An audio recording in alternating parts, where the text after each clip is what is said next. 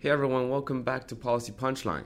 Here at the show, we invite scholars, policymakers, and business executives to share their unique insights on policy-related issues in our world today. I'm Princeton sophomore Tiger Gao. Our listeners must have noticed that we're publishing a decent number of episodes on health policies and issues recently, and that's because we had the opportunity to connect with Princeton's Griswold Center for Economic Policy Studies, and they invited us to be part of this year's health policy conference in tribute to Professor Uwe Reinhardt. Health is such an important part of our societal discourse, not only because healthcare is always part of any administration's legislative agendas, but also because healthcare and health policies are literally the foundation of our society and people's well-being. So we here at Policy Punchline are just extremely grateful that we can pivot away from finance and economics once in a while and focus on many of the other important debates in our world today, like healthcare. And we're so grateful that Princeton's Griswold Center and a range of really famous professors are willing to have those conversations with us today. And that brings us to our topic this episode, the U.S. healthcare system.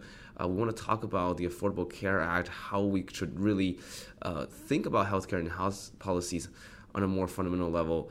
And I can't really think of another person better suited to talk about this issue. Our guest today is Professor Sherry Glied. She is currently the Dean of New York University's Robert F. Wagner Graduate School of Public Service. And she was the Assistant Secretary for Planning and Evaluation at the Department of Health and Human Services under President Obama. Thank you so much for joining us today at Policy Punchline, Professor Glied. It is such an honor to interview you. I'm delighted to do it. So you've worked under the Bush, Clinton, and Obama administrations and had been in close contact with healthcare reform under Clinton and Obama, one of which failed and one of which passed. Would you mind first giving us a quick overview of your involvement back then, your career? Oh my, all right. Well, so this is a long story now. Yeah. But I'm actually from Canada. I grew up in Toronto, and I did my PhD and I wanted to be a labor economist. I was really interested in the labor market. And I wrote my dissertation at that time about the impact of the HIV epidemic, which was raging on the US labor market. And when I went on the job market, everyone said, well, you could be a labor economist, but we'd really like a health economist. Will you come and work for us as a health economist? So I took a job as a health economist, and I taught labor economics as one of my classes. In 1991, a college professor named Harris Wofford won an election in Pennsylvania and beat out a guy named Dick Thornburgh, who had been the Attorney General of the United States under Ronald Reagan. So 1991 is the late part of the Bush administration, the first Bush administration, after 8 years of Ronald Reagan. No one was talking about healthcare policy. No one was interested in healthcare policy. The whole area had been pretty much ignored for, at that point, 13 years. I mean, lots of things had happened. That's an exaggeration, but coverage was not on the agenda. And Wofford won this election quite shockingly. He was like a rumpled college professor, and he won the election because he advocated for single-payer health insurance back in 1991. And the Bush administration got really nervous, and they decided they better have a health care plan. So they had a few people who could work on a health care plan there, and they had a spot on this thing called the Council of Economic Advisors. Lots of Princeton faculty had been on the council. They had a spot for a visiting senior economist, but there were only 10 senior economist slots, and they had one for a labor economist. They decided they wanted to find a labor economist who could do healthcare. And somebody called me and said, would you be willing to do it? And I said, well, I'm willing to talk to them. So they called me and I said, well, I'm not a Republican. And they said, we don't care. I said, I'm not an American. And they were like, we don't care. Really? So off I went to Washington. And I got to work on the Bush plan. We started to develop a plan, wrote white papers and other things. And I got to meet a lot of the people around Washington who did healthcare policy, the people in the government. Back in those days, there was already an internet, but people didn't communicate so much with the internet. You needed to know people's phone numbers. You needed to know who they were. The Clinton folks came in, and I was there, and they were a little bit suspicious of me because I was already there, although I said I'm Canadian. I'm not a Republican. I'm not a Democrat. I'm just a Canadian. And eventually they came around to talking to me. They had to, because I was the only person who knew who to call in all the rest of the government to find out essential things as they built their plan. So very early in the administration, they came in January 20th. By 2 weeks into the administration, I was in meetings with the president. It was insane. I was this little nobody from Canada, but I was the only person who knew, like, if you want to know how much national health expenditures cost, call this person. Or if you want to know this thing or whatever. So we started working on the Clinton plan, and that was a whirlwind. It was a really crazy time. The plan was being organized by a very close friend of the president's, a man named Ira Magaziner. He had been a management consultant. And he had gotten the job because he had more or less promised the president that he could do something that no one else thought they could do, which was he could actually lower healthcare spending and expand coverage and reduce the budget and everything all at the same time. And all the other people that the president had spoken to said, you can't do that. So he got the job, and then he started to put this process in place. And it was a very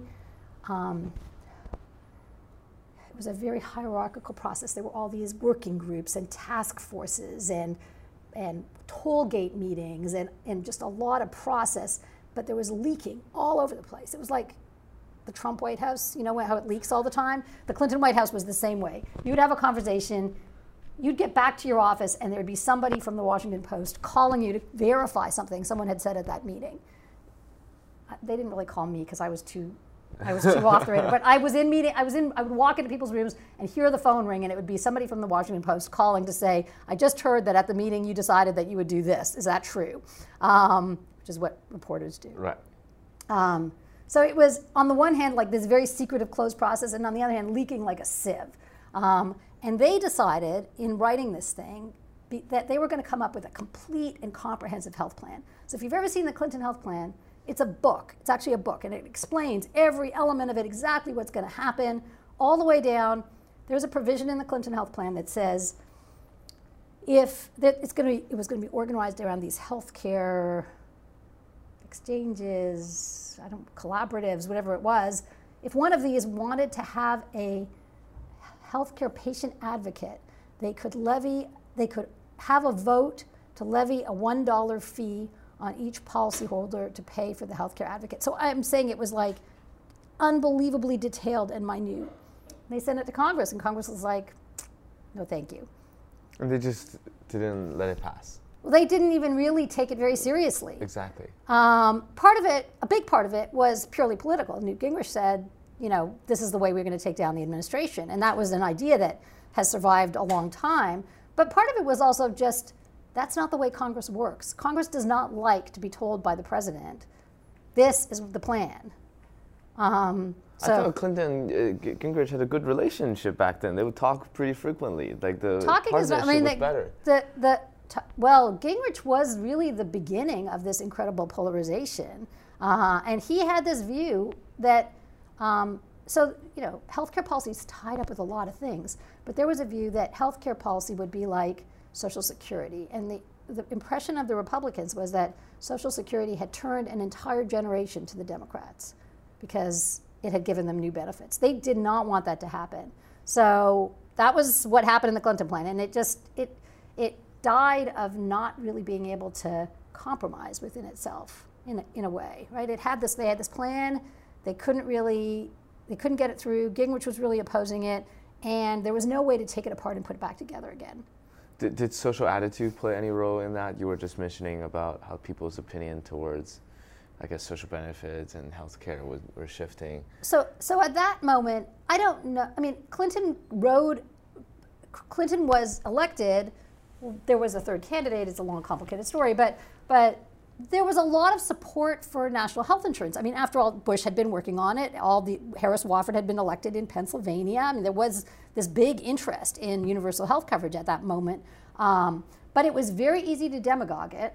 The insurance companies ran these famous Harry and Louise ads about how your great coverage would be taken away by the Clinton reform. There were various very influential editorials and pieces written about how it was going to take everything away from you, that you wouldn't have any choice, that good quality care would disappear, that there would be rationing, the things that we hear all the time. So it's not like there was not rampant political opposition. The beginnings of the Tea Party, all of that, way back. So it isn't as though there was no opposition. but it was also it was a strategy to go in with a whole plan. So the reason I lay all that out is because when the Obama people came, they were mostly ex-Clinton people. Very large fraction of them they'd either worked on the Clinton plan or they had been burned in the aftermath of the Clinton plan. And they resolved that this is not the way they were going to do it. So they did not go in with really a plan at all. The Senate Finance Committee, which had a bipartisan set of hearings in the 2 or 3 years leading up to the Obama plan, and they'd kind of sketched out what the thing was going to look like. And the White House, I don't want to say the White House didn't play any role at all. They played a massive role.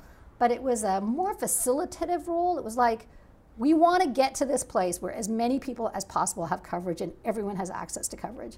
And you, Congress, you figure out how to make that happen. Now, even that would never have worked if they didn't have the 60 votes in the Senate. It just would not have worked because the Republicans had decided, even though they had been part of these conversations in the years running up to it, that like Gingrich, they were just going to be against it. But it was much easier to hold the Democrats together when you were able to take the pieces apart. So when you were able to say to, Joe Lieberman, who was an independent but voted with the Democrats, okay, we don't have to have a public option. We can have this thing without the public option. Go for it. Which would be very hard if you had this intricate jigsaw puzzle plan, but was much easier with the Obama administration sort of saying, do whatever you like. What we really care about is get as many people covered as you possibly can. That totally makes sense. Yeah. So how do you see, I guess, the factors that sort of stay the same across different administrations and what changes throughout?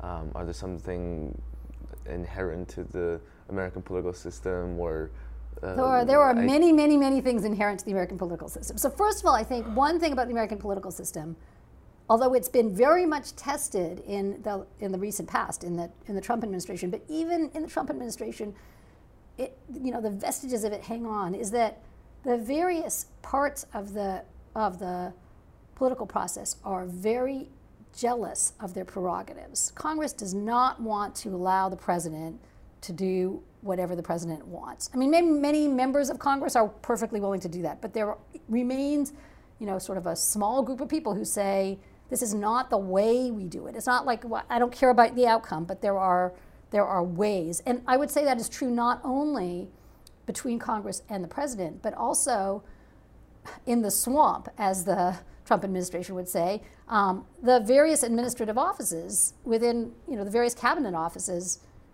they want to be their thing. They don't want to be run over by the White House. There's a lot of, it's like Princeton and Yale. Princeton doesn't, if it's a great idea that comes from Yale, you're still not interested, right? There is that, so that stays. There is the beginning of an administration. The beginning of an administration is, and sometimes for a long time, can be a real mess because an administration, a president comes in, the president doesn't know all the members of the cabinet. Usually they're not all people who the president has interacted with in the past. The president doesn't know the advisors, except the ones who come from a campaign, and a campaign is a completely different thing than running a business, running the actual White House. So the beginning of an administration can be a time of incredible factionalism and incredible insider, trying to maneuver. That was why there were all the leaks in the Clinton administration. What were the leaks? The leaks happened because somebody sitting at that meeting did not like the direction things were going.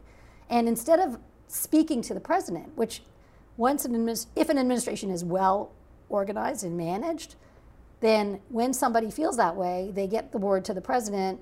And if they feel the president hears them, or they feel that somebody higher up hears them, they're not going to go to the Washington Post. There's no reason. But if you feel like you don't have a line of communication, or the person there is not listening,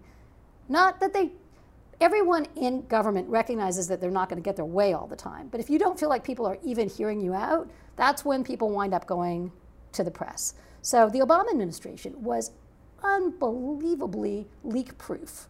Nobody talked to anybody. You don't see, I can think of things that my office worked on that were politically explosive, and they did not hit the paper until the day we released them, because people felt like the lines of communication were clear. If they disagreed, somebody would hear them. It didn't mean that they would agree, but they didn't have to go to the Washington Post to make sure their view was heard. So in that regard, the Obama administration was very successful in rallying people together and it was pushing through this House. I mean, the Obama administration ran very, very effectively. They faced a lot of opposition, but from a management perspective, certainly compared to the Clinton administration, the Bush administration, I was quite junior, and it was the very waning days of the administration, so a little harder to know. But compared to the Clinton administration, the Obama administration was a masterpiece of management. And also, it takes enormous discipline to only engage in the issues that really warrant your attention if you're at the very top of the pyramid. So one of the other problems with the Clinton administration is that they wasted an unbelievable amount of time on issues that probably did not need the attention of the president and the senior leadership team. Since we're already talking about people's attitudes towards reform and the role the administration's played, I'm very curious to hear your thoughts as to how Americans view healthcare fundamentally, because it seems that many countries' health systems, including the Europeans, were established under the fundamental principle and goal of social solidarity. I was at the right. You were there yesterday. Yesterday, it was all about, you have to figure out the question whether it's a social good or a private consumption good. And I was interviewing Reinhard Büsse, right, who was the professor from Germany, and he was just basically saying Germany was all about social solidarity. You have to care for other people, and when you choose the healthcare, when you execute the plan, you don't just think about yourself. Well, so I don't think so. First of all, I should say the vision of healthcare being rooted in social solidarity is not only a European vision, it's particularly a German vision. That is the language that Germans use. That doesn't mean that other people don't have it, but it is the particular language that Germans use. There's nothing wrong with it. Just it's a very German thing to say. It's a very German thing to say. And I think it is a mistake to kind of come into this believing that Americans are just nastier than everyone else in the world. Maybe they are. And certainly there is ample reason when you look at things like the Medicaid expansion to believe that places where high-income people, taxpayers, voters see the people who are going to benefit from coverage as the other, segregated places with a long history of discrimination, those are the ones that did not accept the Medicaid expansion. It's very difficult to tell a story that doesn't implicate the long history of American civil rights and attitudes and discrimination and all that stuff. It's not, though, as though England or France or Germany are without stain when we think about mistreating other people. So I think we can get too wrapped up in this idea that Americans are just fundamentally nastier. In fact, I would almost say the opposite. One of the things about America that in some ways makes this quite difficult is that Americans are actually individually quite generous. So while social spending in the U.S. is very low, charitable spending in the U.S. is very high. And can I tell a story? Yes. All right. So before I went to work for the Obama administration, back in it must have been in the early 2000s, I was for some reason at a conference on Hilton Head Island. I think it was Hilton Head Island, one of those islands off the coast of the Carolinas that's very, very prosperous and has lots of people who are retired and play golf. And I was like one of those, when you're an academic and you're on the circuit, sometimes you're giving talks to industry groups. You're like the juggler. You're like the dinner entertainment. I was giving some dinner entertainment talk, and somebody said, I want to take you out to see this clinic we have called Volunteers in Medicine. And this older gentleman had been a physician, and there is a very poor African-American population on this island as well. He had opened a clinic on this island to treat people who didn't have coverage, who didn't have good access to care, and the clinic was entirely staffed by retired nurses and doctors who had moved down there and who were doing this as volunteers. It was beautiful. The clinic was absolutely beautiful. The people, the staff were like, it was like Southern hospitality, the kind that you think about in a movie. They were very kind and polite and sweet and wonderful, and they really cared about the people that they were treating, and they did it all. They got malpractice waivers and all kinds of things. They had done all this work to make this thing work, and they were doing this lovely job treating this little community. And on the way back to the hotel, I asked the doctor, innocuously I thought, whether he was in favor of national health insurance or universal health insurance, and he was adamantly opposed. And I said, why? And he said, because look at the beautiful thing we're doing as volunteers. We don't want the government to be doing that. We feel like this is the way we should be caring for each other, and or for poor people. I'm not sure he was saying for each other. Got you. Or for Americans. He was not using this clinic. He and his friends were going to the hospital down the road. Right? Now, these people were completely kind and good. They were taking time away from their retirement to take care of people.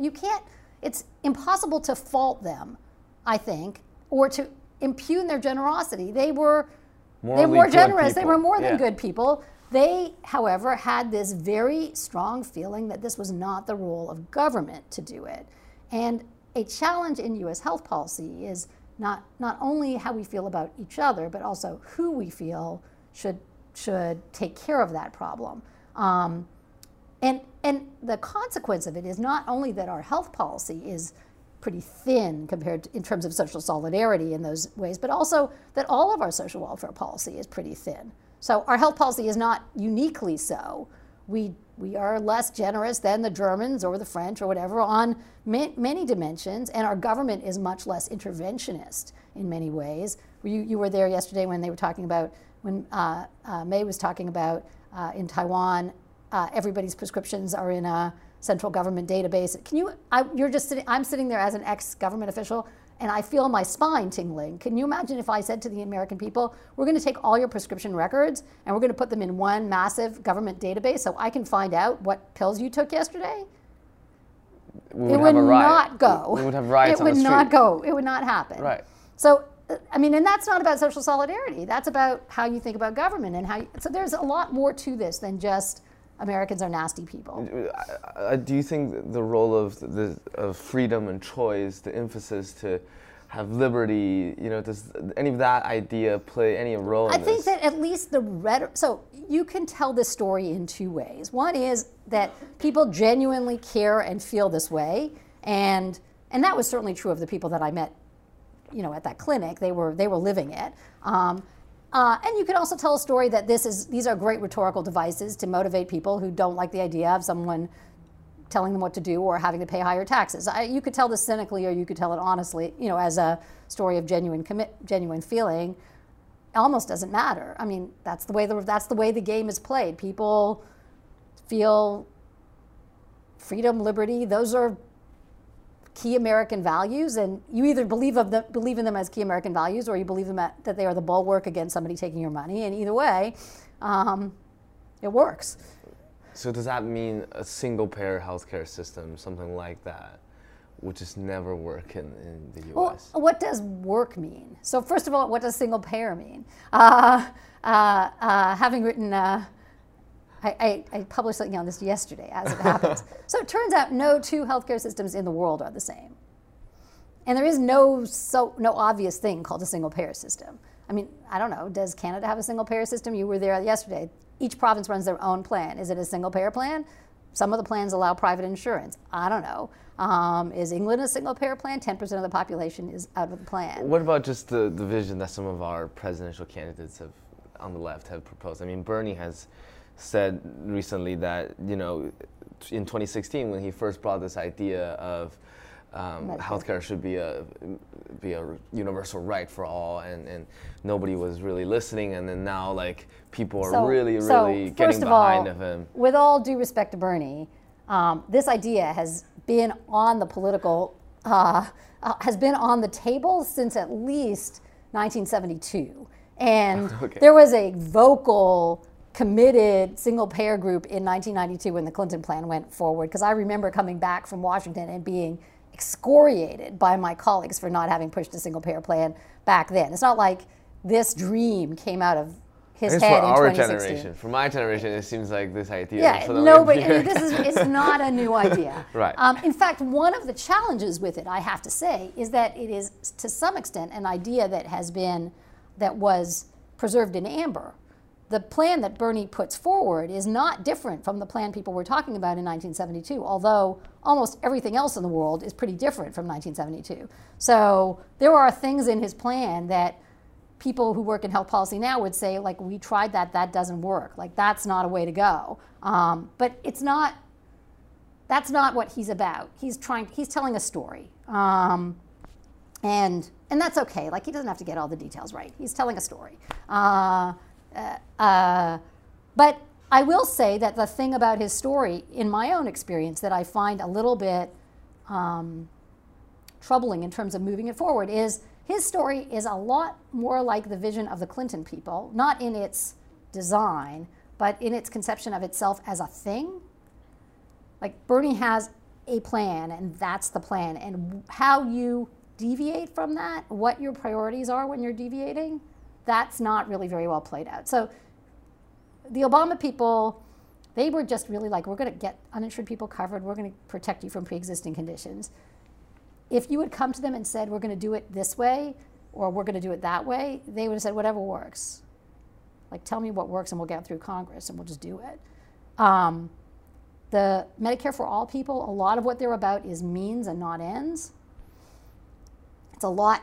I think it's a lot easier to push Congress on ends than on means. You say to them, like, this is where we want to go. You guys, you take all your conceptions, what you want in your area, whatever it is, and get us there.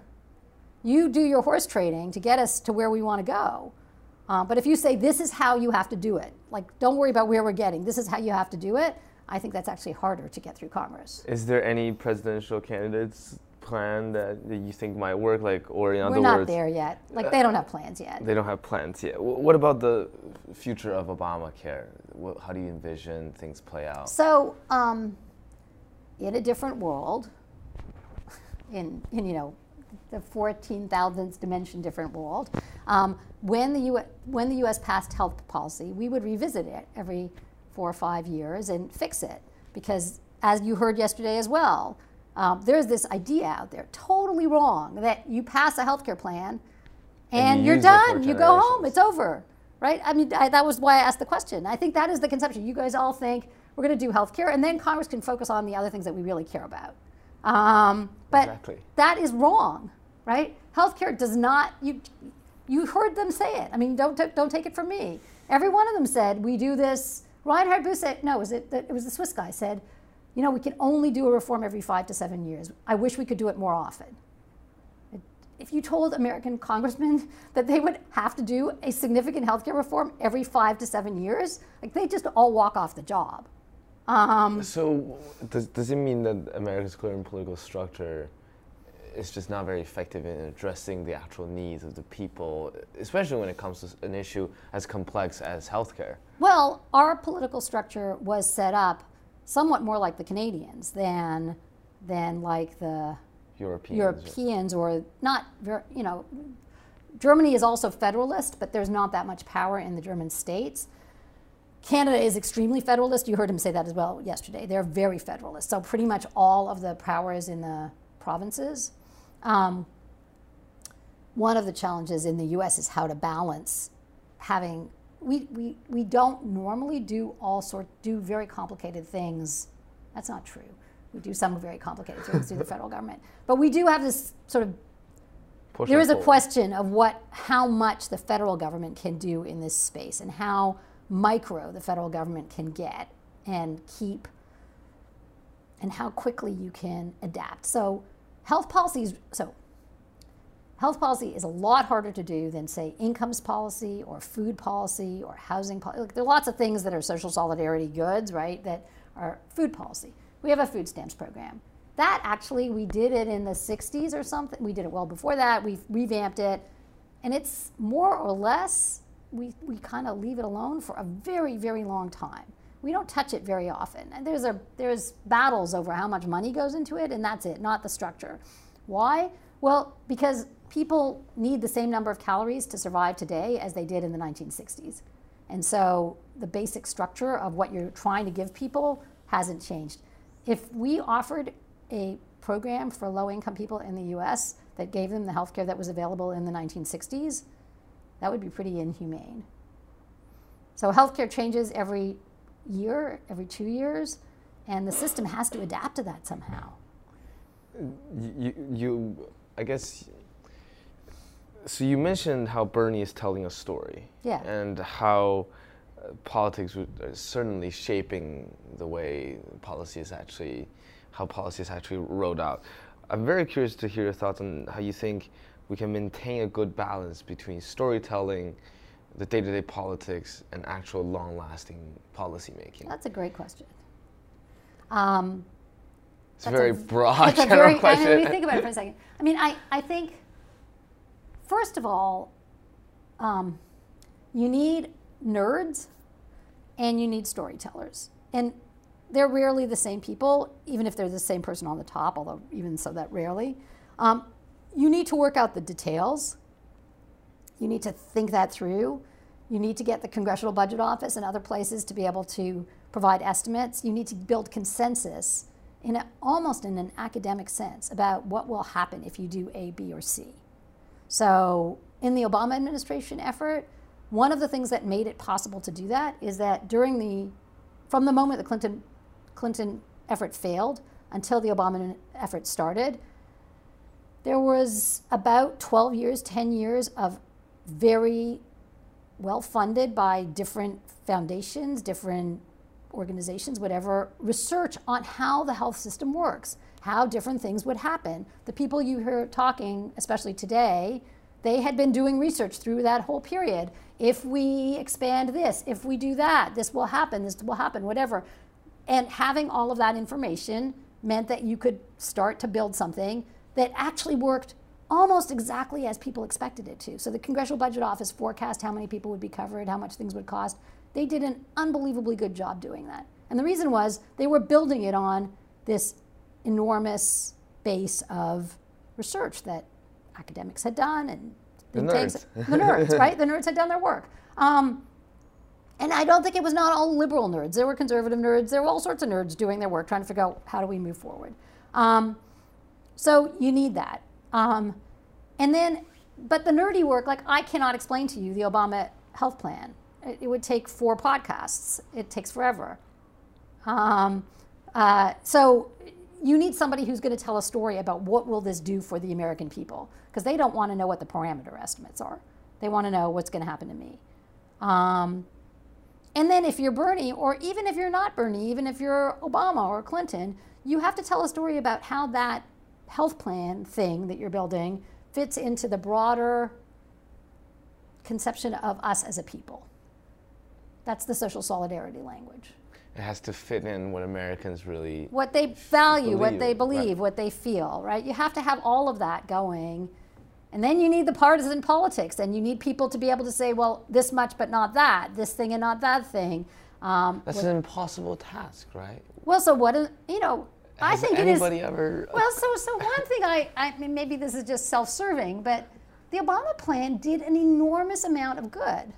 I mean, there are so many, we keep picking on the flaws, and there are definitely flaws, but the uninsurance rate in Massachusetts at this moment, which is probably the most complete version of the Obama plan, is under 4%.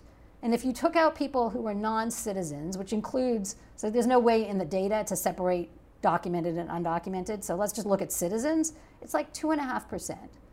All right, if we could get the whole country to have a 2.5% uninsurance rate, be incredible. That would be pretty astonishing. And now, Connecticut is close to that. New York is getting close to that. So if you take all the tools that are in the Obama plan and you make them really work, you can get quite a long way. And even if you don't, we've got the uninsured rate down a lot, and we have gotten the pre-existing condition thing more or less okay. You were not in boarding school yet when Obama was elected? No, I wasn't.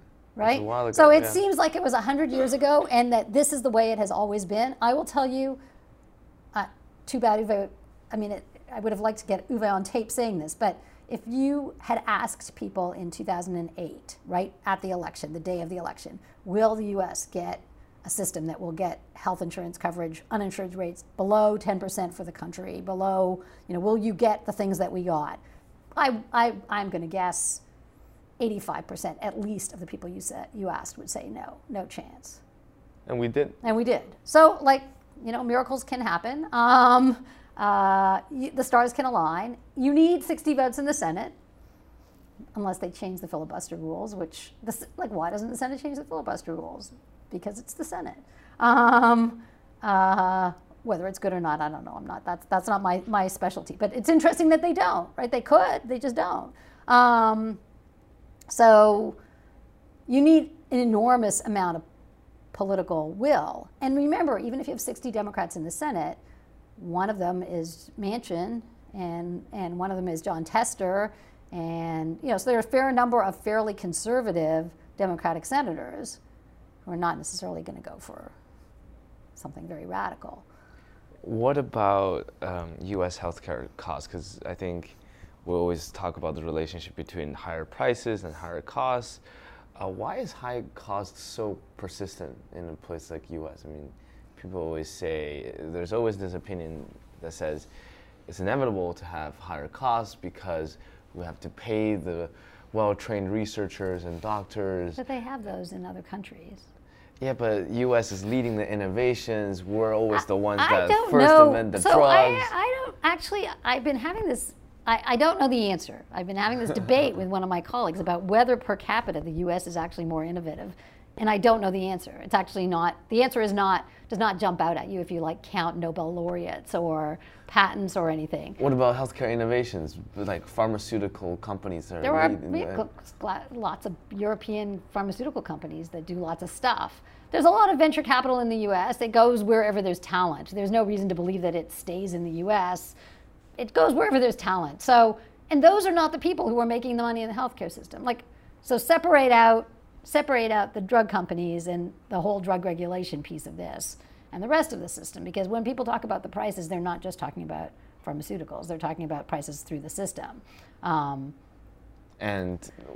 why are we so expensive? Yeah. So I'm actually, this is a really tough question. So are you going to go to the panels today? Yes, I will. All right, so one of the things that's really cool here, and just like a shout out to data and everything, is that when Uwe Reinhardt first wrote his paper called It's the Price is Stupid, which was probably in around 2002, 3, whatever, the way he did it is we have good estimates of national spending from the OECD. They collect national health expenditures for all countries, and we have good measures of hospital visits and hospital days and physician days, and you could just divide one by the other and call that prices. The U.S. is not a heavy user of the healthcare system. Americans do not go to the doctor a lot. They don't spend a lot of days in the hospital. And they do spend a lot of total money. So by construction, you see that prices are very high, right? But we didn't have a lot of actual data on prices. Like, we were just inferring it by that division exercise. Interesting. So we don't actually know. That was then. Okay. Over time, a lot more research has gone into actually calculating where are the prices. And some of that research didn't actually happen until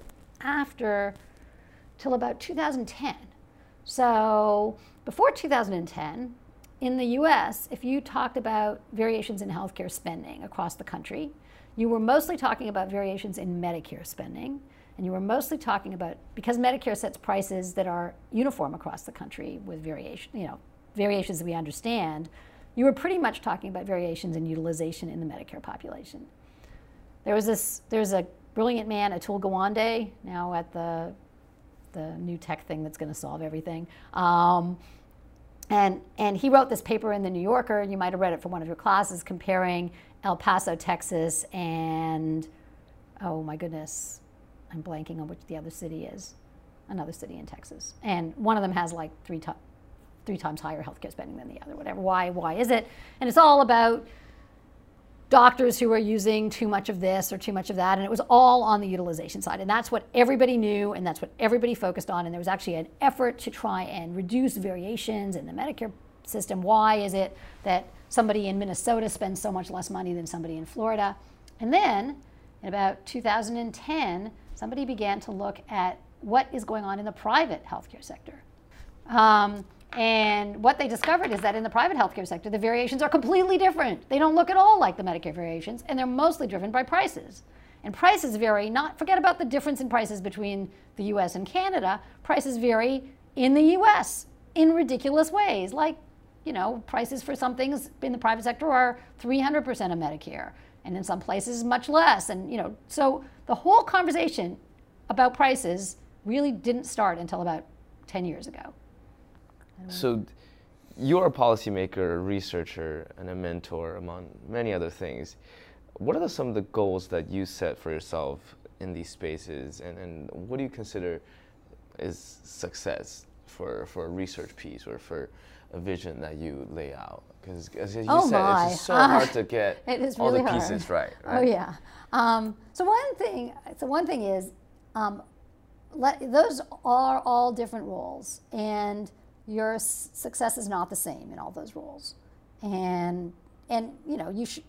It's pretty obvious. Like, the person who swims fastest does not win the running race. So when you are in a policymaking position, you have to be a policymaker. When you are in a research position, you have a different set of goals, and I think people forget that sometimes. So as a policymaker, I think, although I think there are certainly some, there's some things in my own head that tie them all together, but as a policymaker, one thing is you are part of a team that is trying to advance a broad goal.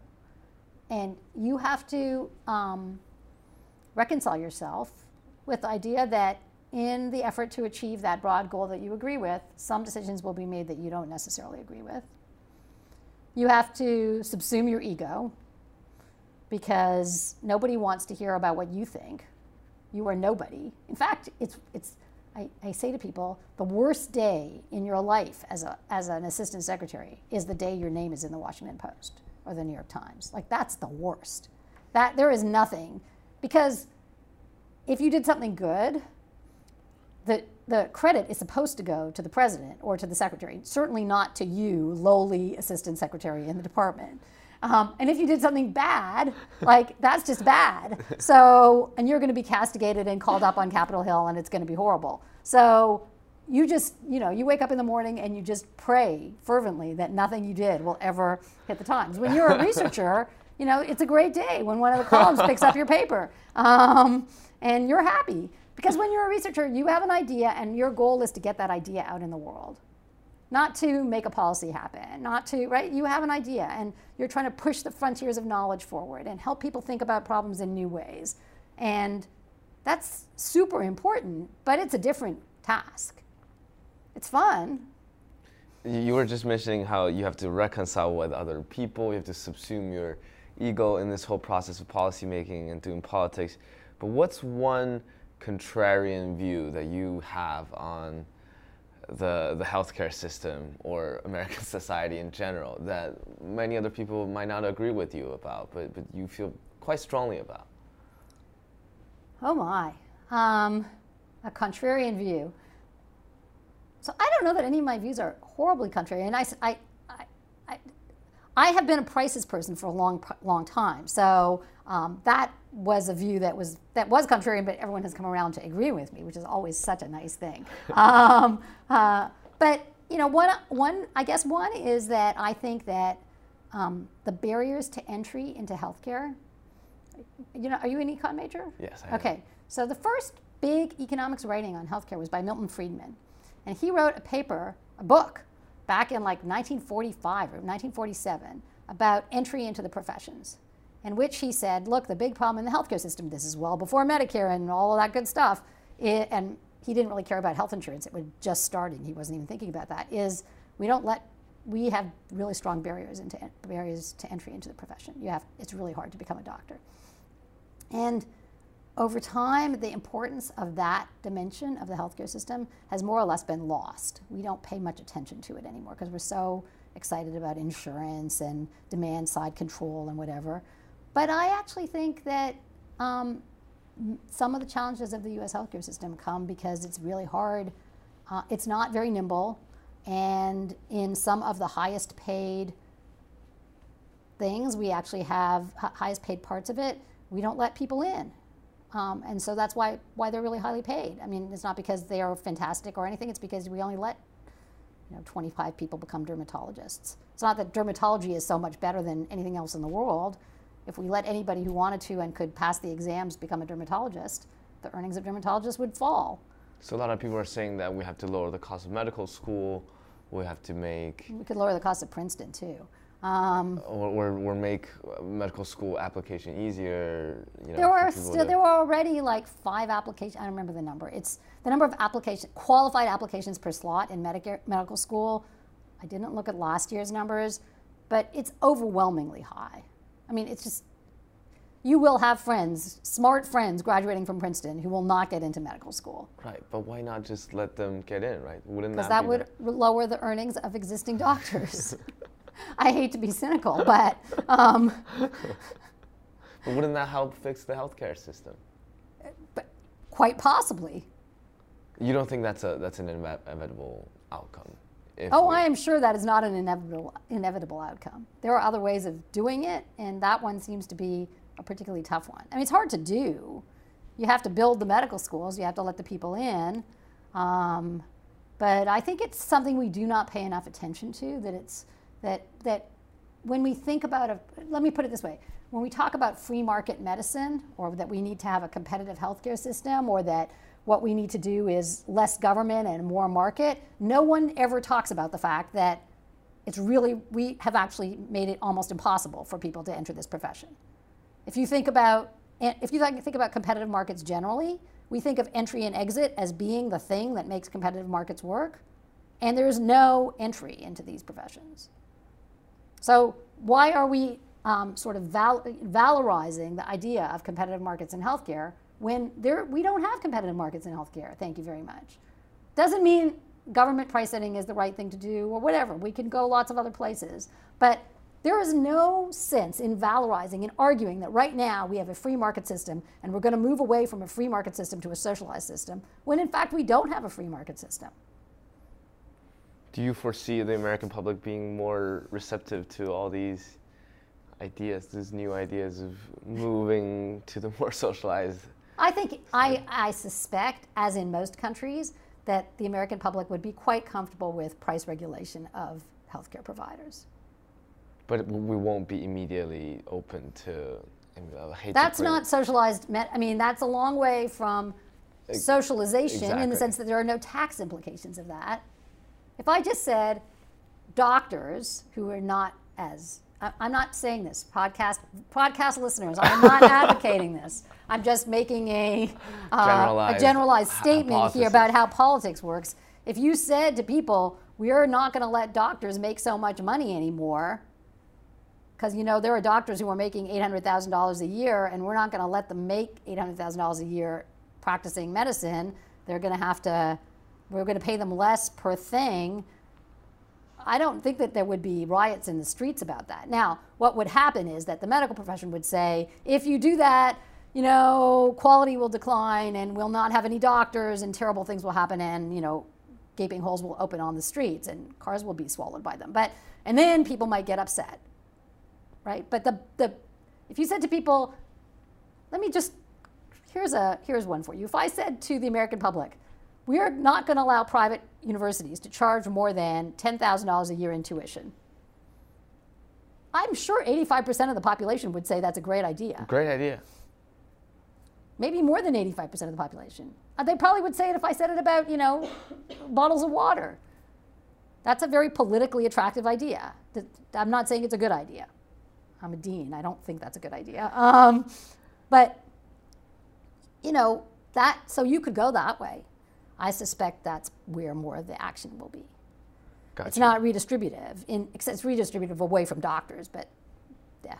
But you don't foresee any radical changes, radical thinking, drastically changing the way we think about the healthcare system coming up anytime soon. Something like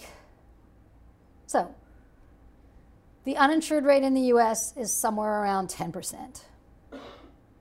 So 10% of people at any moment in time, many of them will become insured later anyway, but at any moment in time, about 10% of the population, they could do a lot better if we change systems. The rest of the population has something already. People who have something, have you taken behavioral economics? No. Okay, so you're going to take a class at some point where somebody's going to give you a cup. and they're going to ask you, first they're going to ask you, like, how much would you pay for this cup? And you're going to say $1. And then they're going to give you the cup, and then they're going to ask you, how much do we have to pay you to take it away? And you're going to say $2.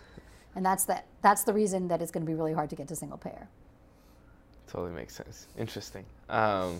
As tech innovations advance, how do you foresee the healthcare industry or health system shaping up? I mean, we're talking about very futuristic things like biologically and genetically engineered humans. We have inorganic life. We can just cure diseases through things. People can know what you're thinking. Just crazy stuff. Crazy stuff is going to happen. So, let's dial it back a little bit, because I think like completely crazy stuff, I don't have enough of an imagination to figure out. I think there are a couple of ways to think about it. One is, on the positive side, some of this will actually inject some competition into the healthcare sector, if we let it.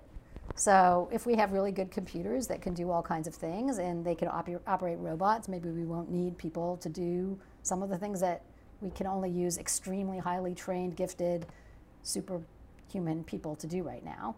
And that actually could reduce prices in a competitive system. That would be kind of cool. So I'm just saying, like, this could go in many different directions. Another concern is that we will know more about people, and that will make it harder to operate insurance markets. It'll be harder to maintain a risk pool the more we know about people. Another concern is that people will live longer, and that may mean that we need to develop ways of covering their costs for a longer period of time, especially if they're not working for part of that time. I think what it mostly means is that we actually need to be even more nimble in the way we think about this system than we used to be. And we have to be even more conscious and thoughtful about the inequities that will inevitably arise, because I think the evidence suggests that the more stuff that highly educated, high IQ people are better able to deal with very rapidly changing technology. They're more able to grasp what it does, to take advantage of it, to absorb it, than less educated people or people who just don't have that particular capacity. They could be good at other things. And so you're going to wind up with a lot more inequity if it takes a super genius to be able to make the best use of the technology. And we'll have to see whether the technology is a technology that works for everyone, or it's one that really is what they call skill biased. We've seen a lot of skill biased technology. We do a lot of things in this country. One of the things about the way that we run our healthcare system is it's highly skill biased. If you can navigate it, if you can figure out what the optimal thing to do is, you can game this system from any level. And if you can't, I am quite convinced you're going to get much worse outcomes treatment. Do you think tech will be our last resort, in the sense that there's so much political polarization, partisanship, and it's just, we need a disruptor that comes in and change the game completely? I mean, tech is not one thing. And we've had a lot of tech disruptions in the world over time. And some of them have worked in ways that have been enabling and equity increasing, and some of them have worked in ways that are disenabling and equity decreasing. I don't think tech, the word tech doesn't tell us what's going to happen. The Industrial Revolution, the invention of the telephone, the invention of the automobile, lots of stuff happens, and it has different kinds of effects. The name of our show is Policy Punchline, so I really have to ask you at the end. Punchline now. What is the punchline here for healthcare policy? I think the punchline is we can make things better. We have made things better. There is opportunity on the policy side in healthcare to do good things. We shouldn't be dismissive of incrementalism. This is a very incrementalist country. You move people in small steps is not a bad thing as long as you're moving in a good direction. Much better to move in small steps in a good direction than to move in big steps backwards, or to try and move in big steps and just paralyze the system. But you are an optimist in the sense that we are moving towards the right direction. Look, you know, uninsurance rates are at the lowest point they've been essentially in recorded history in the United States. That's pretty impressive, right? That's not bad. If you're born with a health condition. Can I end with a story? Yes, please. All right. Yes. So when I went to Washington, my daughter was 12 or so. She had a good friend, her very close friend, whose parents were both artists, musicians, that kind of thing. And I had a conversation with her father, the girl's father, and he said to me, you know, you got to do something, because my daughter was diagnosed with type 1 diabetes when she was 10 years old. And I had the following conversation with her. I said, I'm not going to give the girl's name. Girl, I know you're an incredibly talented guitarist. She was a fabulous guitarist, musician. But you can't be a musician. You have to go and join a profession where you can work for a big company, because you're going to need health insurance for the rest of your life. And I know how difficult it has been for us to be able to keep coverage for you as you've grown up as musicians. You can't do that. And I thought to myself, this is the United States of America. You're telling a 12-year-old girl that she has to give up her own reasonable ambition because she's not going to be able to get health insurance? That's absolutely abominable. We solved that problem. And that's why you're an optimist. So I'm an optimist. Awesome. That's a wonderful note to end this episode. Thank you so much for joining us today, Professor Glied. All right, you're very welcome. Awesome, and this concludes this episode of Policy Punchline. That was our conversation with Professor Sherry Glied. She is currently the Dean of New York University's Robert F. Wagner Graduate School of Public Service, and she was the Assistant Secretary for Planning and Evaluation at the Department of Health and Human Services under President Obama. We had a wonderful conversation about health and health policy, the Affordable Care Act, and how we really should think about healthcare at a more fundamental level. That was such a wonderful conversation. And please follow us on policypunchline.com, on iTunes, Spotify, SoundCloud, Stitcher. Rate and review us. Leave us some comments, and we look forward to bringing you more episodes and discussions on healthcare and a wide range of other topics. Thank you so much for listening today.